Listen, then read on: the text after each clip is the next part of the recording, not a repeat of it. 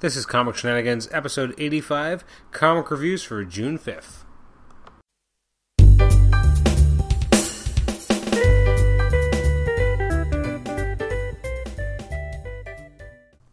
Welcome once again to Comic Shenanigans. This is episode 85. It's the comic reviews for the week of June 5th episode. I am your host, Adam Chapman, and thanks once again for joining me for a reviews episode. Unfortunately, this episode is once again falling into my horrible trend of being late for getting episodes up. Just the way things kind of worked out. I usually like getting things up on Sundays. Didn't quite work out. And then suddenly Monday was here and gone, and it still wasn't up. And then today I was just trying to read as much as I possibly could to get the damn episode up, because I don't like to get the reviews episode up late, and I was already 2 days late, and I especially wanted to make sure that I was still able to release the new Talking HeroClix episode on its intended date, which is June 12th. I'm not sure what time of day that episode will end up going up, because I don't usually like the reviews episodes up to go up at least a few hours before, but we'll see if that works out. One thing I do want to announce as well, though, is that hopefully, as of this episode, for those who subscribe to the show, thank you very much. I really appreciate it. Usually when I check the numbers for downloads, within the 12, 18 hours after an episode goes live, it's really gratifying to me to see the, already having 30 or so downloads. That shows that, at least 30 people are subscribed in some way. I really appreciate that. You don't even know how much that means to me, that people are actually subscribing, and it, this show is on the things they want to listen to, and they're actually subscribing to it. That is a huge compliment, and I really appreciate that. Anyways, once this episode has gone live and we got some of our subscribers have gotten their episode, finally, Comic Shenanigans will be above 10,000 downloads. Woohoo! That being said, yes, we're on, 85 episodes now, so it's not that impressive, because, that's a lot of episodes in order to get up to 10,000, but still, I'm really proud of it, and very happy about it, and I think that's awesome.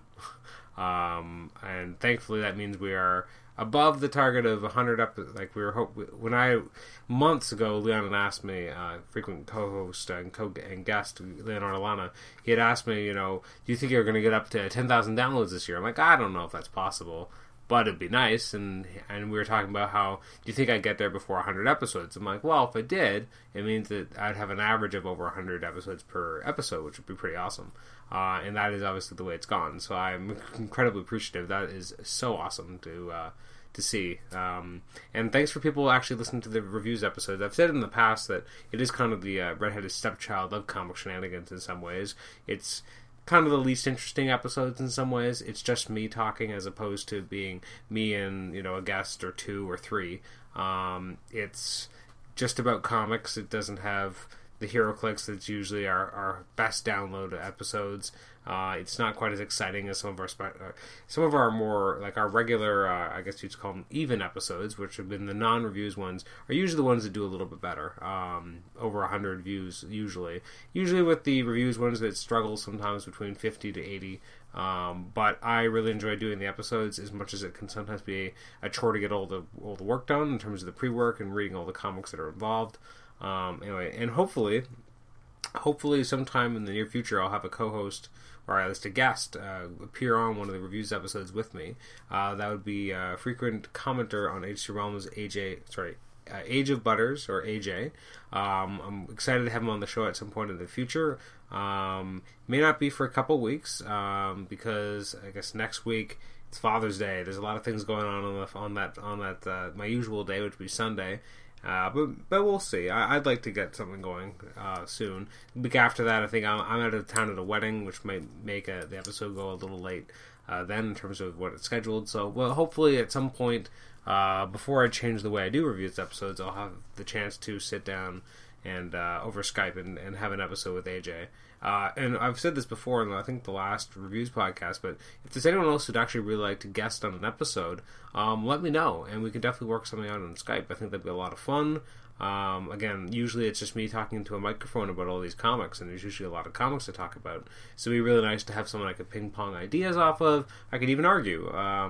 for those who listened to the Book of the Month episode, which is, I believe, episode 84, that was an episode where there was a lot of fighting, as I defended Red She-Hulk Volume 1, trade paperback, and my three guests vehemently destroyed it, and just could not understand why I would ever like something like that, which I did. Anyways, moving on, and before we actually jump into this week's actual comics, just a little bit of housekeeping. Upcoming episodes we have coming up. So obviously, episode 86 is the Talkin' HeroClix episode, going up on June 12th. June 19th, we'll see episode 88, the Spotlight on the Man of Steel episode, which at this point in time will likely be myself, Nathan Struck, and Amber Struck. Small chance that my wife, Kelly Chapman, will be able to make it, but it's unlikely at this point. And unfortunately, Tibor Mate, who had been on our last two Spotlight episodes on movies, in terms of Iron Man 3 and Star Trek Into Darkness, he'll be unable to join us. He's actually going to be seeing the movie with us when we see it on Friday the 14th, but we were not able to record an episode till the 15th, so unfortunately he won't be able to make it on the podcast because he'll be out of town at a wedding.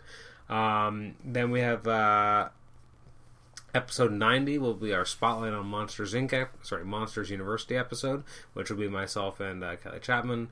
And from there, I'm not really sure what's going to happen for episodes, 92, 94, 96. Still working on topics and ideas. One of them will probably be a Talkin' HeroClix episode. Episode 98 will be the Spotlight on the Wolverine. And then episode 100 will be Comic Shenanigans. Either it will be called Comic Shenanigans, or Spotlight on Comic Shenanigans.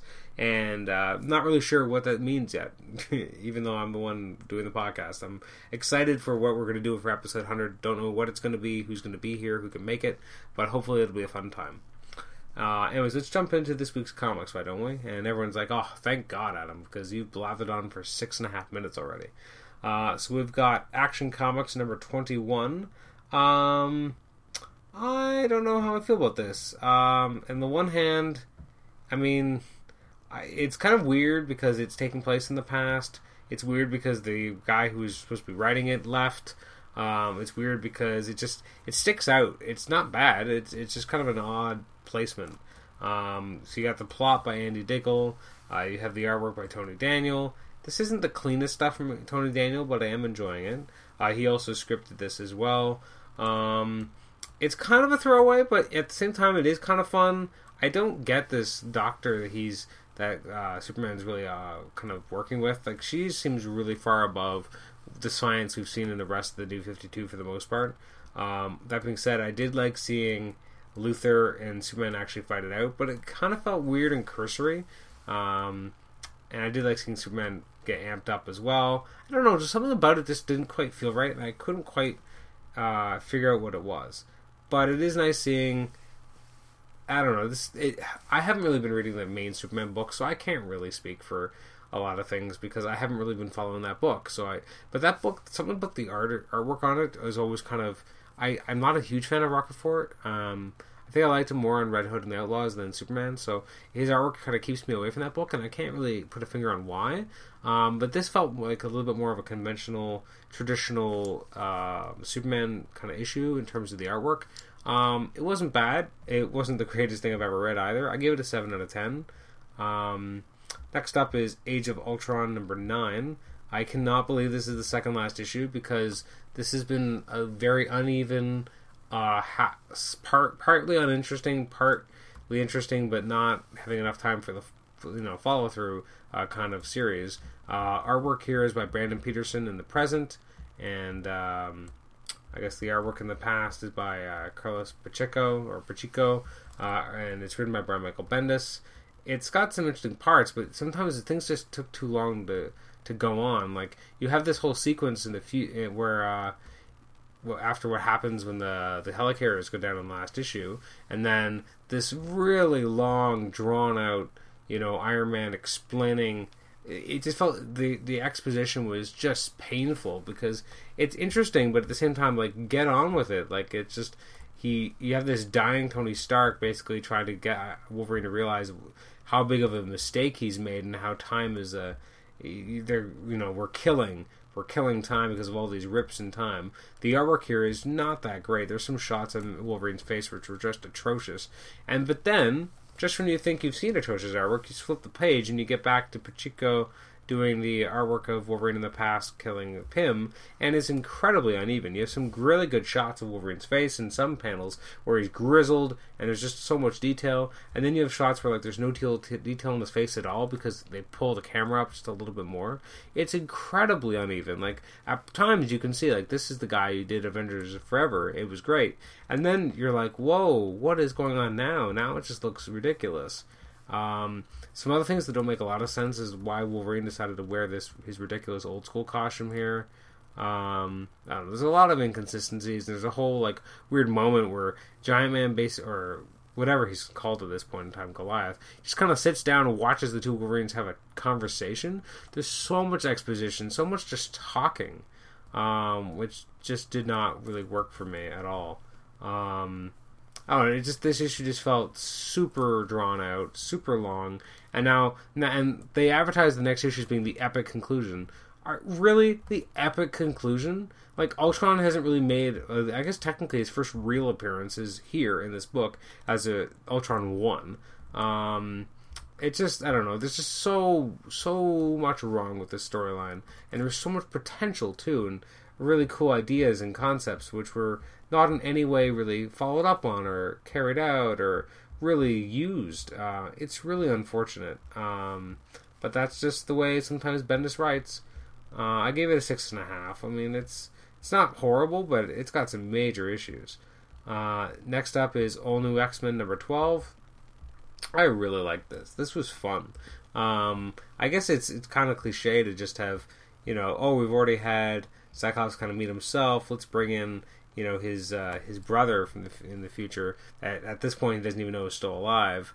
And Havoc is all over the place because he also makes an appearance in Cable and X-Force in this issue. But this was really well handled. It's interesting that in a lot of ways this book is moving extremely slowly, All New X-Men, but at the same time, I don't care. This is one of the few times where Bendis has captivated me. I'm really interested in seeing how this goes. The artwork's really good.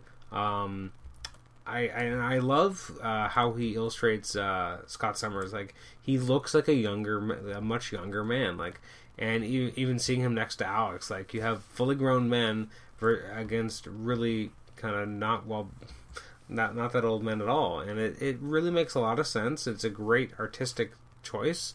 Stuart Immonen is just knocking it out of the park here, especially that opening kind of splash where it's where it says All New X-Men versus Uncanny Avengers. It looks freaking awesome. It's just really good. There's some heartfelt moments here. There's again more of Jean Grey being like very out of control, which I really like as well. More on what Mystique, Mastermind, and Sabretooth are up to, which I like. It's just really cool stuff, and also the idea just of I'm just flipping through it as we speak, and I'm just seeing the shot of Havoc and Cyclops having an embrace, and also an interesting choice for like the glare. I don't know where the glare is. It almost looks like there's cameras on them, but it was actually kind of a nice way of highlighting the moment, and I really liked it. But it was just an interesting artistic choice, but I liked it a lot. Yeah, so I really dug this. This was a lot of fun. I gave it an 8.5 out of 10. It's well deserving. Next up is Avengers number 13. Wow, this was fantastic. I'm really digging this story. We got these children that were in the last issue in the Savage Land. High Evolutionary kind of grabbed them. We have Terminus in this as well. He powers up a Terminus. I know that Tom probably loved this. Frequent guest of the show, Tom Kerr probably loved this because as far as I know, he loves Terminus. I could be wrong, and if I am, I expect a text message shortly, just to let me know how incredibly wrong I am. The artwork here is absolutely fantastic. I liked how High Evolutionary was used here. I loved how Hyperion was written here, which I thought it was just so awesome. Because this is a Hyperion, like, he's basically, like, we know the idea of Hyperion, but he's from a different world, and just seeing how he's written and how he finds a new purpose is really fascinating. I still love his camaraderie with Thor, which I think is really awesome. Garrock being in here, this is the first time I haven't hated Garrock. I really dug this. This is just a lot of fun. And I like that Iron Man is pretty summarily dispatched here. I thought that was incredibly funny. Because he's not really there anymore. Like, he's just a telepresence unit, basically. So he gets shredded pretty easily, and I kind of dug that. Yeah, this was a lot of fun, and it was just really cool to see Hyperion really cutting loose. And, again, I really like him and Thor just chilling out, being friends, and the idea that they're able to really find a friendship between each other. This book has just been fantastic. It's so much fun to read. It's such a solidly put together book. This is it does so many different things. Like, you tell these big stories and these really personal stories, and you never know really what you're going to get when you go from issue to issue, but you know you're probably going to get something that's pretty great, and that is what you've gotten pretty much every issue. And I'm just so enamored with this book. This is everything I was hoping it would be by Hickman.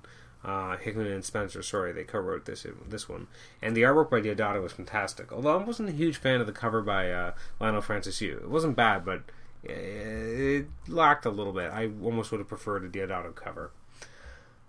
Next up, so I gave that a 9 out of 10. Next up is Avengers Arena number 10. The book I want to hate, but just can't. This is another one of those issues where I really wanted to hate it. As Dennis Hopeless is still writing it. The artwork is by a team I'd never heard of before. I'm just trying to check who the actual color. The artist is Riccardo Burchielli. I've never heard of him before. I actually really dug his take on it. You have now I forget her name. That evil chick that's got the brother. She basically is taking control of Death Locket and Justin Sentinel. She's kind of going up against all the rest and trying to win this game. You have Nico Minoru really trying to do her best to fight against the Force and protect everyone else, and going up against Darkhawk. And it's just incredibly gut-wrenching, especially as she does everything she can to not be alone, and then she calls for help, or it looks like she does one last spell where she grabs her staff and then seemingly dies. If this is how she goes, first of all, absolutely brutal. The artwork is showing like her broken bones, and like she's like missing part of her arm. Hideous. That being said, incredibly moving issue, very strong, and very sad to see her potentially die. Now, I'm sure she's not really dead, but at least for right now, she's dead, and it's extremely upsetting. As a fan of Runaways back from when it was new, I may not have really followed the book in a long time, but it's moving, it's captivating, it's very upsetting. This got me. I gave it an 8 out of 10. Like, it grabbed me by the cojones. Anyways, next up is Batwing number 21. Not a huge fan. I kind of like the debut more than this issue. Mainly because I don't know what the hell this lion main character is supposed to be. I just thought it looked stupid. Palmiotti and Gray do an okay job in writing it, but let's see, Eduardo Pansica, the artwork is... I just don't know what they're going for with this weird creature of this lion main character. I don't like the look of him. It's kind of a weird issue too, because you have the whole like front half of the book is just this extended action sequence. Then you have Lucas going back to Gotham, getting dumped by his, I guess, girlfriend. You have the lion main character kill these people that were trying to, kill him, basically. Like, they were trying... he thought he was being rescued, but instead they were going to kill him, so instead kills them. And then you basically have these weird, like, bug-like, almost Ant-Man-like assassins approaching Lucas at the end of the issue, and Batman warning him, like, to be careful. I don't know, it felt very uneven. Not that strong an issue. I think I'm still giving it a 6.5. Like, it's not a bad issue, it's just... there was a lot of problems with it, and... you can't give a high rating if you find a lot of issues with something, or you think that there's a lot of problems with it. Next up is Cable and X-Force number 9. Oh, speaking of a book with problems, this is awful. I just don't care. Like, first of all, the artwork by LaRocca gets worse every issue. And so this issue is not about Cable at all, but instead it's about his daughter. Frank Thierry comes aboard the book to write it. I like Frank Thierry a lot. When he wrote, Like, he's written some of my favorite Wolverine stuff. He wrote Weapon X, which was fantastic. He wrote, I think, Gotham Underground, which I also loved, and I wish I had that in trade. If anyone's listening to this, if you have Gotham Underground in trade, or you've seen it somewhere that's not like $800 or like $50, but like more reasonable, around the price of a regular trade, can you please let me know? I will happily send you money to buy it and ship it to me. Because I want this in trade so bad. I have the singles, but I really want it in trade. I thought it was such a fantastic book. I should have bought the trade. I feel like the trade, there's got to be like 5 copies, because like I don't think anyone bought it, and now it's out of print, and I just really wish I could get my hands on it. So if you have it, or you can get your hands on it, or you've seen it, I would really appreciate it. Now, granted, I know only maybe 50, 60 people are ever going to listen to this, but if you see Gotham Underground by Frank Thierry and Jim Calafiore, please let me know in trade, because I really want to buy it from you. Or I want to, I'm looking for a fair price. I'm not looking for something crazy jacked up. Otherwise, I go on eBay and pay $50, $60. But I can't do that for an 8-issue series. But if you... Anyways, I digress. But anyways, if anyone can help me, I might as well take my own personal soapbox in this little bit of time I have to at least try and get something from people. So thank you. This issue, I'm not a huge fan. You have Captain America, Rogue, and Havoc. I don't know why they're the ones who go hunting and seeing what happened with Cable's ship, but they're the ones who go doing it. And then they go after Hope, who, first of all, is dropping a Star Wars reference, which is not in any way fitting with the character at all. No one knows how to write her properly. No, I love Frank Thierry, but he's not writing her properly. She's a battle-hardened woman who should be able to easily try and take these people out and get the hell out of there. Instead of playing the games that she does, he's trying to show that she's prepared, and she gets Mastermind's powers, and Purple Woman, or whatever her name is, Lady Purple Man. I don't know what her name is even. I have the issue in front of me. I'm not even checking it, but I guess Purple Woman. She's got this. She's got these plans. Oh, sorry, Purple Girl. But I just found that, first of all, the expressions in the artwork were atrocious. These faces are ugly and just ridiculous.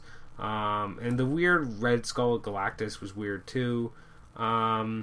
I just didn't care for the art, didn't care for the story. I get what Frank Thierry was going for here in terms of showing her as this woman who can take care of herself, and she's going to help Cable no matter what, even if he doesn't want it. But it just did not work. And it was a mess. So I think I'm being a little bit charitable by even giving it a 6. Next up is Daredevil Dark Knights #1. Now, this is a new book. I thought originally it was supposed to be kind of an anthology, but I don't think it is. But I think it's just Lee Weeks telling us some Daredevil story. I don't know where in continuity it's really supposed to take place, but it feels like it's before everyone knows who Daredevil is. You got Lee Weeks writing it and doing the art. I really enjoyed it. You got some sun. You got some snow. You got a very real life thing happening that Matt Murdock gets beaten up pretty badly, and he kind of forgets who he is, but his senses are in overdrive. You also have a snowstorm hitting New York. You have someone's needing a heart who's being transported in. You have Daredevil at the very end, really kind of ending up in a bad place in terms of him not quite being right or being centered in terms of his mental state at this point, and it affects him badly when he misses and goes. He does this jump and he goes right down to the ground, which really he should be dead, but whatever. And the idea that at the end of the day, battling Jack Murdock didn't raise no fighter, and Daredevil always fight. I really like the artwork. Lee Weeks is a really underrated artist, especially over at Daredevil. He's done some great stuff, but I feel like he's sometimes overshadowed by the other more recognizable names in Daredevil's litany of artists. But I really like this book, and I gave it an 8, and I intend on buying all 8 issues of this miniseries. Next up is Daredevil End of Days #8. So now we're ending a miniseries. I liked it. Overall, I think the series was very uneven. The art was uneven, but not kind of by design, because there's so many different artists. But here we finally, because of the last issue, we see that really it's the son of not Matt Murdock, Ben Urich's adopted son, who is the new Daredevil, and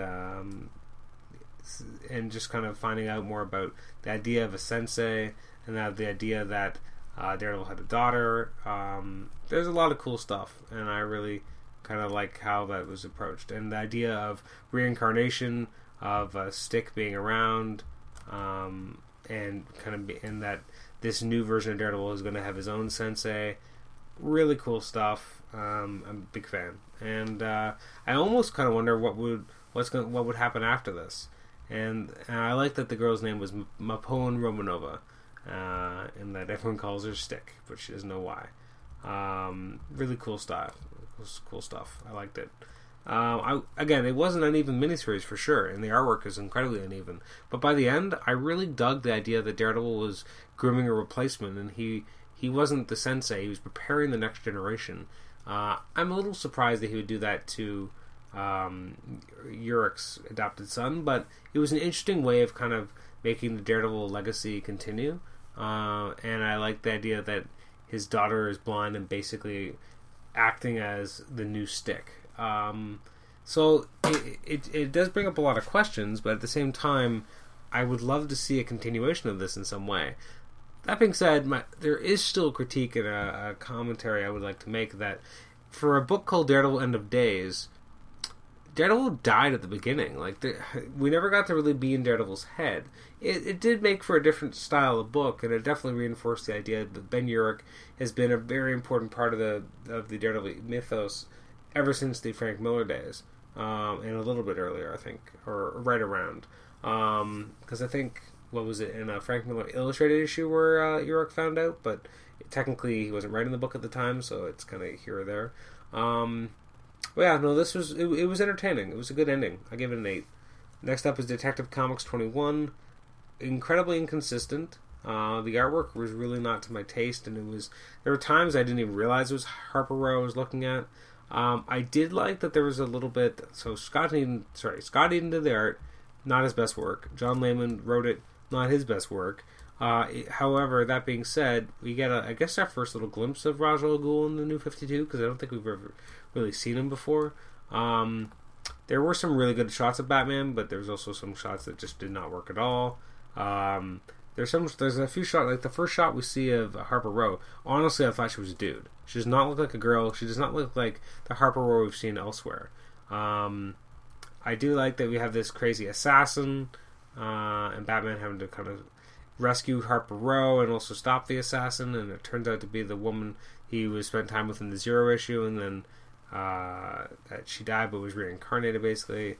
Interesting stuff, but I don't know, just wasn't quite enough.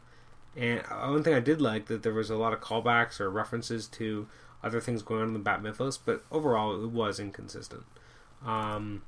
This all being said, I really like the backup with Man-Bat. Absolutely loving it. The artwork is fantastic. It's some really great stuff by Andy Clark, and John Layman really did a good job writing it. So that I'm really digging more than the main book. The main book, I'm really not as big a fan here, but at least we got that backup, because it's a sweet backup. I give it a 6.5 out of 10 overall. Part of that's because they had the really good backup. If it wasn't for that, it probably would have been lower rating. Next up is Earth 2 number 13. I gave this a 7, and it would have been higher if not for the artwork. The artwork I didn't really enjoy, but it's by Yilda Ray Sinar, and it's written by James Robinson. It had its moments where it was really good, but it also had some moments where... Actually, you know what? I take that back. I think I said the wrong thing. I wrote down 7 out of 10 because of the artwork. And I'm looking at it now, and I'm thinking, you know what? I think that's partially... I think it was almost better illustrated than it was written. You know what? I'm wrong. Now that I'm looking at it, the first half of the issue is really well illustrated. The back half, not as much so. But the story is interesting, and I like the idea of showing this new Batman. And I like seeing Steel. I think, disregard half of this shit I just said. I think this is a 7 out of 10. Fairly interesting. Not as strong as some of the previous issues, but still quite good. And the idea of the Red Lantern at the end, it's a girl who's the Red Lantern. I don't know what that means. I'm excited to see what it means. It's unfortunate, though, that James Robinson is off the book with issue number 16. because he was just really good on this book. This was his wheelhouse, and now that he's been taken off of it, I think that's he's not being taken off, but now that he's left, whyever that might have happened, or however that may have gone down, it's really unfortunate, and he will be missed. I gave it a 7 out of 10. Next up is Green Lantern 21. I gave this a 6 out of 10. Not a big fan. I wasn't sure if I was going to even bother reading. After having read this, I'm still not sure if I'm really digging it, or even going to stick around that long.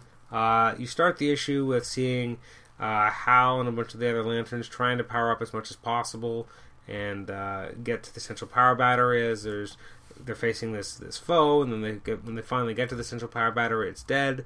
And then you rewind time a little. I don't think Billy Tan's the right artist for this book. I'm going to say it right there. It's not bad artwork. I just don't think it's right.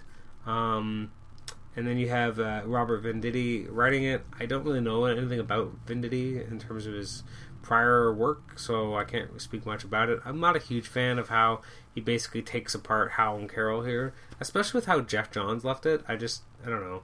I just found that was very anticlimactic, that once again kind of pulled them apart a little. And having these new Guardians already saying, oh, we're going to take off for a bit. We're going to talk to Kyle, and then we're going to take off for a bit. But you're the new leader of the Corps, Hal Jordan. I just felt that was really fast. And I don't know. What was the point of bringing in the new Guardians if you're almost immediately going to shove them out of the book and make Hal the leader of the Corps? I don't know. I found myself really disinterested.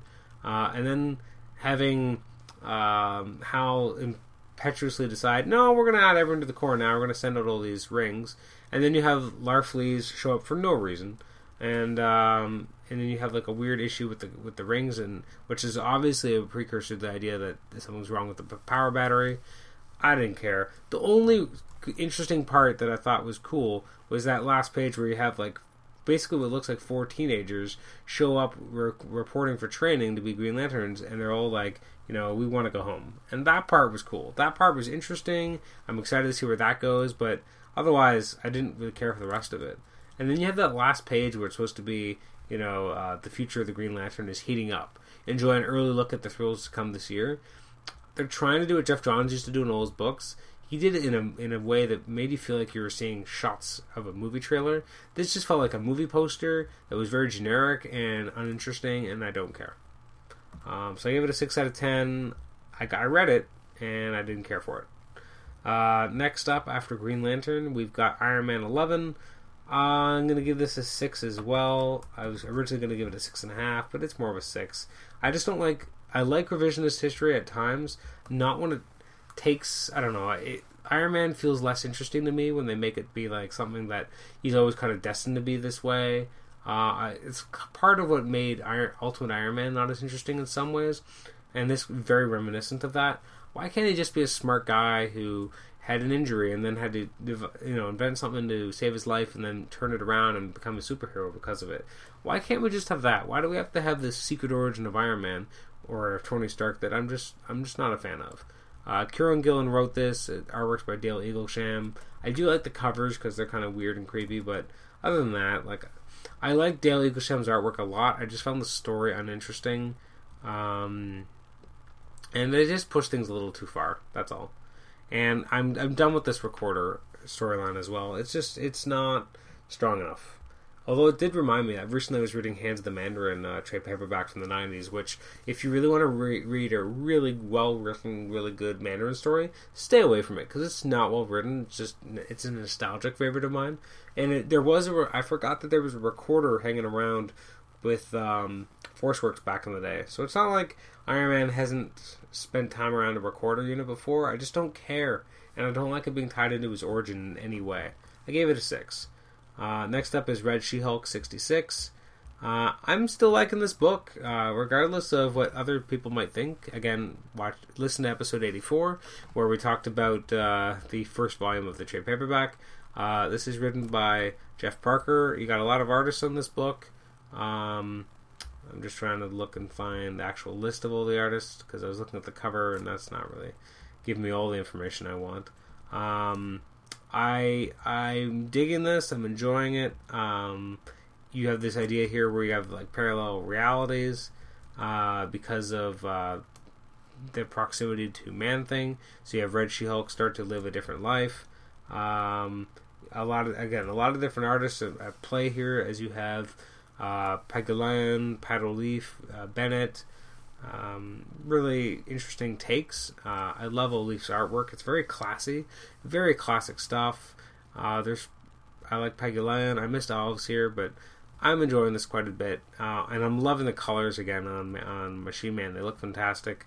Again, seeing this weird alternate history of what would have happened if it was Betty Ross who saved Bruce Banner from becoming the Hulk, and then she became the Hulk instead, and just seeing what their lives be like and how she eventually kind of gets normalized instead of just being a rampaging Hulk, and then ends up as an Avenger, makes out with Thor. Like, it's got some interesting but weird stuff in here. I do quite enjoy it. And then at the very end, you have Echelon showing up, and they're trying to take in Red She-Hulk, who is also now back together with Jen as well. I dug this. It was fun. It was a fun romp, and this arc has been. And I gave it a 7.5 out of 10. We're winding down. We've got about 5 more books left. We got Superior Spider-Man number 11. Again, I'm really liking this book. It's really interesting. Much better than I think it could have been at one point. We're setting up for something really cool here. We got Slott and Gage co-writing, and you have Giuseppe Camuncoli on artwork. Again, I do like, now that this is purely Otto's book, I think there's a lot more potential for there's a certain freshness here. So you have J. Jonah Jameson's ready for, they're finally going to execute the Spider Slayer at the raft. He wants Spider-Man to be there because he trusts him to be there. You have a glimpse at how Vulture is blind now. You have Boomerang almost dead. You have Scorpion's jaw was clean, knocked off. You have these 3 guys that are recuperating. Again, you have there's a little bit of a retread here because you have Doc Ock again saying, I'm the superior Spider-Man and I will be free. Yeah, you don't need to talk about this, but I get it. I like the idea that Spider-Man's, again, he's kind of like Batman here. He's got a friend in the mayor's office. The mayor himself. He's able to do kind of whatever he wants. He's able to bring in his own, technology to make sure that everything goes smoothly with the execution. Really cool. And then you also have some really human moments where Otto confronts the fact that he almost died here, and it wasn't that long ago where he should have been dead. And it was really cool. And then just seeing him there as they're about to kill the Spider Slayer is quite fascinating. I like the idea that you have the Spider Bots to take on the Mini Slayers, and the idea of having this really cool battle between Spider-Man and Smythe, and the idea that Spider-Man is so smart that he's come up with every way possible to stop Smythe from escaping. However, maybe there's one more idea, which is that the Spider Slayers are basically being able to get piped into the villains I mentioned earlier and amp them up so that they can see again, so that they can move again, and that they can basically be amped up by Smythe to take on Spider-Man. I'm excited for this event, this little mini event, this storyline. I think it's got a lot of potential. It's a really cool idea. Seeing Spider-Man trapped on the raft with these characters. I'm really digging it. I gave it an 8.5 out of 10. It was just a really solid read. Next up is Thanos Rising number 3. I liked it a little bit more than the last. Well, I mean, the first issue I hated. So I mean, it's still not quite what I want. I don't know what this is trying to be, but you have Jason Aaron writing it with Simone Bianchi on artwork. Here you have Thanos is a little bit older, starting to become the Thanos we know. But there's a lot of weird stuff here because he who wants love.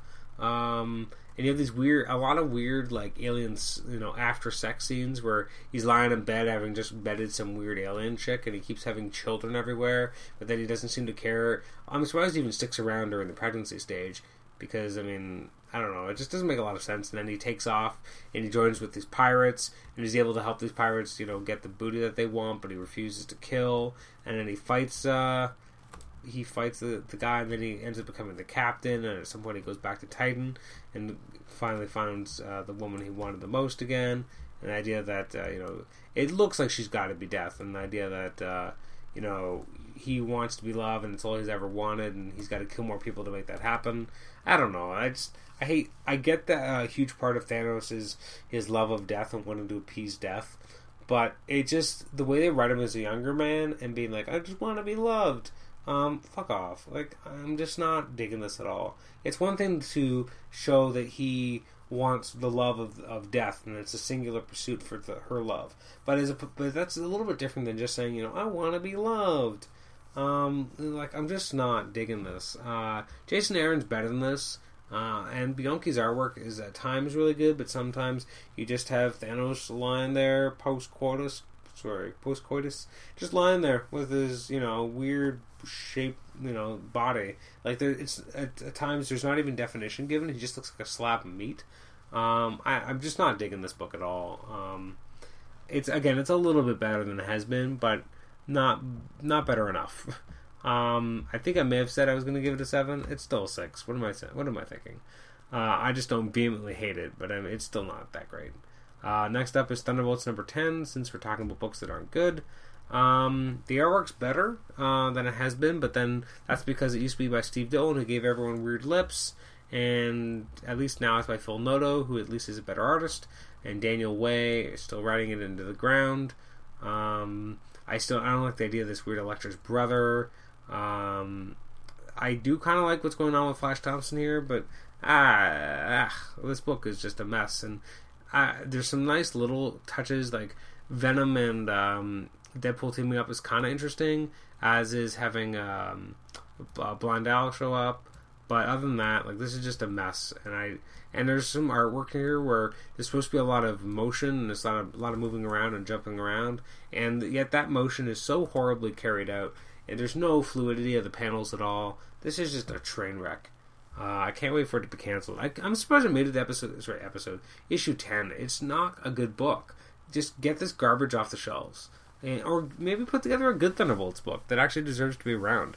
I haven't been reading Dark Avengers, so I can't speak to it, but I feel like that book must have been better than this shitstorm that we're getting in Thunderbolts. Next up is Winter Soldier number 19. As I said in the past, I wasn't really hot on the first issue or two that Latour did, but I've really loved where this book has gone since. It's a shame that it's the last issue. It didn't even make one arc without Brubaker, which is upsetting. Nick Klein did the artwork. Again, it was written by Latour. I really dug how this was done. You have the idea that there's something that looks like it's a cosmic cube, but it's not a cosmic cube. It's something else completely. And I really liked how that was kind of portrayed, and having all this power in the what was called the Terra Silva Tesseract. You get to see all these things that could have been. You see a lot of going through time. It's really messed up at times, but really kind of cool. And I like that it brought it back down to the idea of a cosmic cube, because obviously that was a huge turning point in the first Winter Soldier storyline. Was back in Captain America, was when Captain America and Bucky are fighting over the cosmic cube, and Bucky loses control of it, and Steve picks it up and says, remember who you are, and that's all he wanted. And then you have that tragic moment where suddenly, Winter Soldier got all his memories back. Well, here you have a moment where he touches the cube, and then everything kind of goes to hell, and he's able to get back down to Earth. You have a little bit of the denouement. You find out more about the guy he was kind of hunting to begin with, but that's not really what is important. What's really important is he's able to touch this Tesseract and go back in time and just spend a moment, just have a moment with Natasha, and then just closing the book on that one shot of him touching the Tesseract and just saying, I just needed a moment, as you see what's really going on here. Really heartbreaking, and I hope that someone uses Winter Soldier at some point, but uses him well. But at least he's in the Marvel Universe, and people can use him. I do think that I really miss him being Captain America. Obviously, it only worked as long as Steve wasn't around, but I do miss him not being around and kind of holding the shield. But hopefully at some point he's get picked up and used well by another creator. I really dug how this book ended. I gave it an 8 out of 10. And last but not least is X Factor number 257, It's the end of X Factor, part 1 of 6, as Peter David gets to bring it all to a close. And he's been on this book for a long time. It must be very bittersweet that it's over now, or it's ending at least.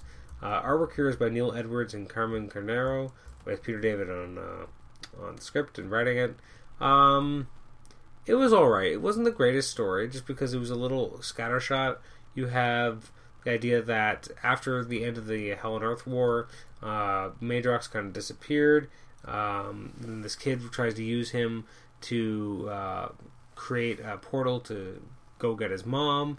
Layla Miller knows that there was a timeline where they both went together, and then nothing really happened, and it became just kind of a sideshow. But that was before, in a reality where Madrox didn't turn into a demon. Now he is a demon, so things go differently. A portal actually does get created. It's actually kind of horrific, though, because this boy just wants to be with his mother. So Jamie drags the mother out of this hell dimension. The mother picks up her son. His skin flays away, and then he ends up like just nothing, and then tries to fight and go up against Layla, and Madrox is able to send him back into the dimension, and they leave together, and hopefully at some point in the next 5 issues he becomes Madrox again, which I'm sure will happen. I thought we would have had more resolution to the Madrox as a demon thing happen in this issue. It didn't happen. I'm a little surprised, but it was good. I gave it a 7 out of 10. It wasn't the strongest issue. It wasn't the best illustrated. It wasn't the best story I've ever read, but it was still a very solid outing, and I dug that. So I still gave it a 7. So, that is our episode. So, thanks again for joining me. There's a bunch of things I didn't get a chance to read for various different reasons. Those include Astro City number 1, Dial H number 13, East of West number 3, which I have been reading the first 2 issues. I just did not have time for this one. Ferris 16, Fearless Defenders number 5, Green Arrow 21, Kick-Ass 3 number 1, Movement 2 number 2, Stormwatch number 21, Swamp Thing number 21. Now, I have read previous issues. I started reading the first 4 or 5 pages. I was not into it, and I said, you know what, I don't have time to read everything, and I'm just not digging this, so I'm going to have to maybe leave this for another time. Trinity of Sin, The Phantom Stranger number 9, and Ultimate Comics Ultimates number 25, which is still, I contend, one of the dumbest titles for a book ever. So, that is our show. You can email me at comicshenanigans@gmail.com. You can like us on Facebook. You can post in the HG Realms thread. And stay tuned for the next episode of Talking HeroClix, which will come up within the next day. So thank you for joining me for yet another episode. Thank you for getting us up and above the 10,000 download mark. And thank you for listening to Comic Shenanigans. It is very much appreciated. I am Adam Chapman, and I'm signing off. I'll